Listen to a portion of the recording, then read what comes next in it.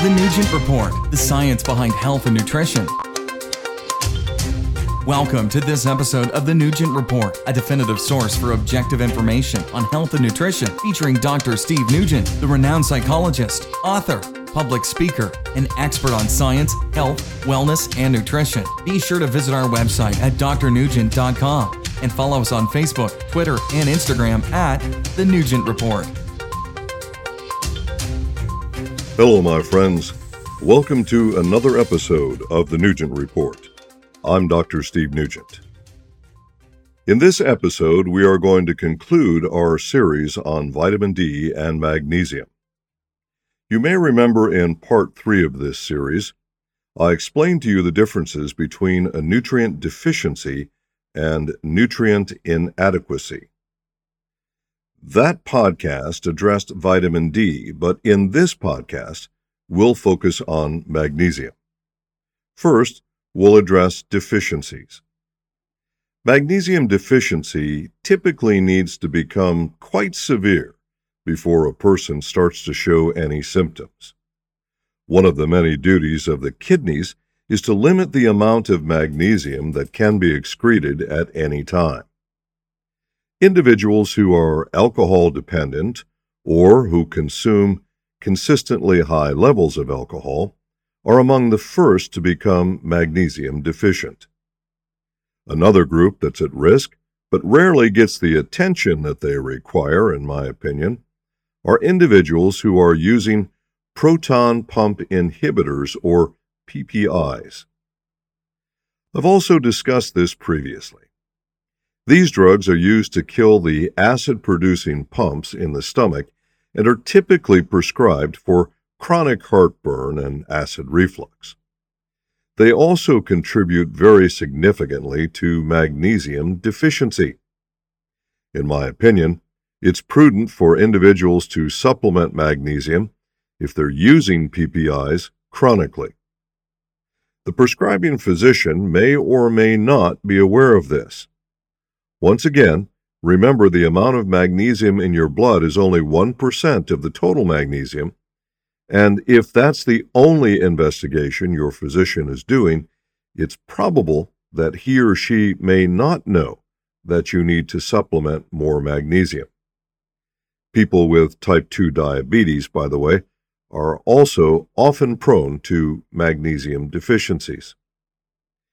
If you're in one of these categories, I would advise you to ask your physician if he or she thinks that you should be supplementing magnesium and request the appropriate tests. Ultimately, your health decision should be made jointly between you and your physician. At this point, you might be thinking, how would I know if I'm deficient? What kind of indicators might I look for? Once again, my first recommendation is consult your physician and get the appropriate tests. But there are some indicators that might motivate you to talk to your physician perhaps a little bit sooner. Keep in mind that nutritional biochemistry is not a set of absolutes, and symptoms can vary between individuals.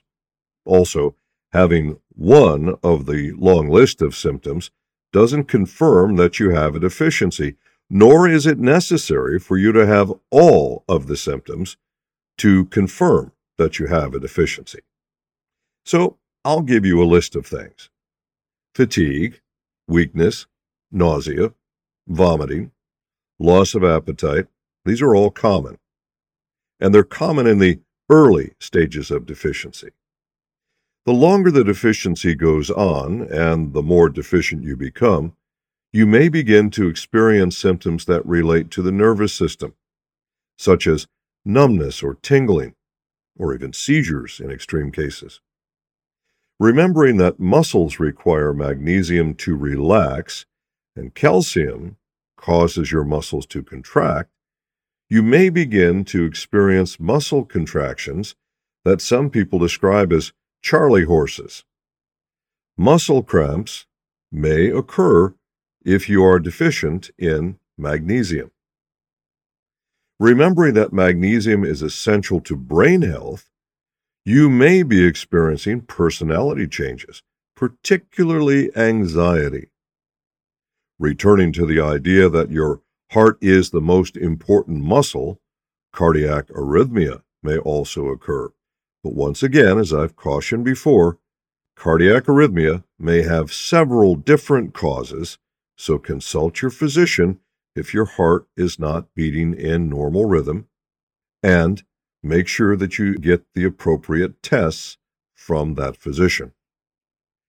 Remember also that magnesium is required for the transport of calcium and potassium. This may result in something called hypocalcemia, which is low calcium, or hypokalemia, which is low potassium. And finally, remember my theory that many people with vitamin D deficiencies actually require magnesium supplementation to solve those deficiencies. There are also several gastrointestinal disorders that can cause chronic diarrhea and fat malabsorption.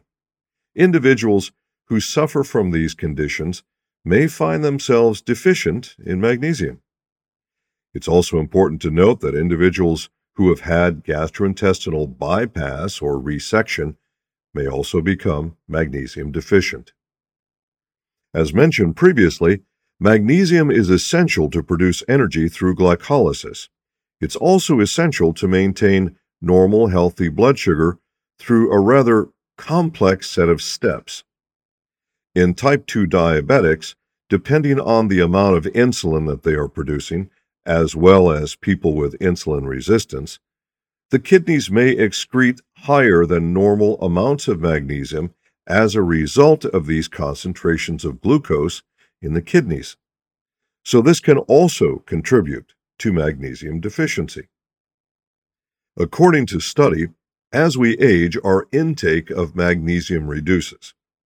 To compound the problem, typically magnesium absorption decreases and magnesium excretion from the kidneys increases, and these can be significant contributing factors to magnesium deficiency in the elderly. Let's talk about high blood pressure.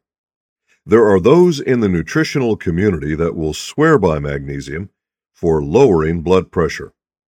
If you study the mechanics, it's very logical to assume that it would have a positive effect on blood pressure. There are some medical studies, however, that show that the effect is small, although positive. Why is there a difference? A study is only as good as its design. And as I've mentioned before, and will no doubt say often in the future, garbage in, garbage out. That's a common phrase taught to new information technology students in college. It applies to scientific study as well. You can have a brilliant researcher. The researcher may be a master of statistics, but if that researcher begins with a design or begins with information which is flawed, then their testing method is going to be flawed. They will end up with a flawed result. Since magnesium is an intracellular mineral and only 1% of your body's total magnesium is found in serum, the studies that are measuring serum magnesium as their only gauge for change have already sacrificed the possibility of having complete data, and virtually in none of those cases with any researchers I've spoken with were they aware that there are better ways to test for magnesium, including what I've previously discussed regarding red blood cell magnesium tests. So whenever I look at a study on magnesium absorption, the first thing I look at is their testing method. There are many forms of magnesium available for supplementation as well, and that can also affect the results of a scientific study. Some forms of magnesium supplements are not well absorbed, while others have almost astounding absorption rates. Sometimes, when there's a lack of solid data, assumptions are made based on correlation. As an example, patients using proton pump inhibitors for acid reflux may become deficient in magnesium over time. However, we must also factor in that they are continuing to age as well. This means that their ability to efficiently digest is almost certainly decreasing with age at the same time. So we need to separate the reduction in magnesium absorption due to age factors versus reduction in magnesium absorption due to acid reflux drugs, or magnesium absorption as it's known in various forms of magnesium dietary supplements. All these variables have to be considered. In the beginning of this series of podcasts on magnesium and vitamin D, we of course started speaking about osteoporosis. Most people, when you say bone health, the reflex response is to think calcium. However, as we have previously covered, magnesium is required to transport calcium ions to the bone, and magnesium is also required for the conversion and utilization of vitamin D. So this brings us back to the beginning. Scientific studies are quite expensive, and there has to be a significant motivation to spend that money. This is why there are more studies on drugs than there are on nutrients. It's also why some nutrients have very few studies. Women all over the planet have been thoroughly psychologically conditioned to believe that they need more calcium for bone health, and most of them have no idea that other nutrients are required. There are many studies on calcium and bone health, but many fewer on magnesium and bone health.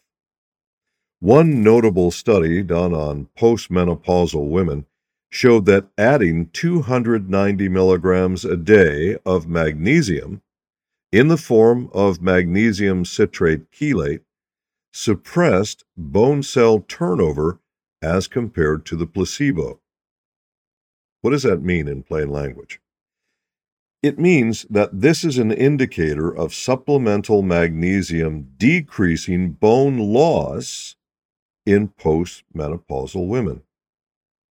By the way, calcium citrate chelate is not as well absorbed as some other forms of calcium, so the numbers in this study, had they used a different, better absorbed form of calcium, might have been much stronger. Remember, garbage in, garbage out. Finally, let's end this segment about magnesium by talking about the potential toxicity if you take too much. Throughout my career, I've been asked the same common questions when talking about dietary supplements. What do I take? How much do I take? How long will it take for me to get results? I'm also asked questions about safety on a pretty regular basis. Among those questions is, how much is too much? Magnesium toxicity is quite rare. Toxic effects of magnesium are typically experienced in doses greater than 5,000 milligrams per day. That's for people with normal kidney function. But for those with impaired kidney function, symptoms of toxicity may come at much lower amounts. Well, my friends, this concludes the series on vitamin D and magnesium. I hope you found this information useful, and I hope you will apply it to your personal health program. Until next time, be safe, be sensible, be objective. Thanks for listening to this episode of The Nugent Report. Visit our website at drnugent.com for more objective facts about health and nutrition, and email your questions and feedback to info@drnugent.com. Be sure to follow us on Facebook, Twitter, and Instagram at The Nugent Report. Stay informed. Get the facts with The Nugent Report.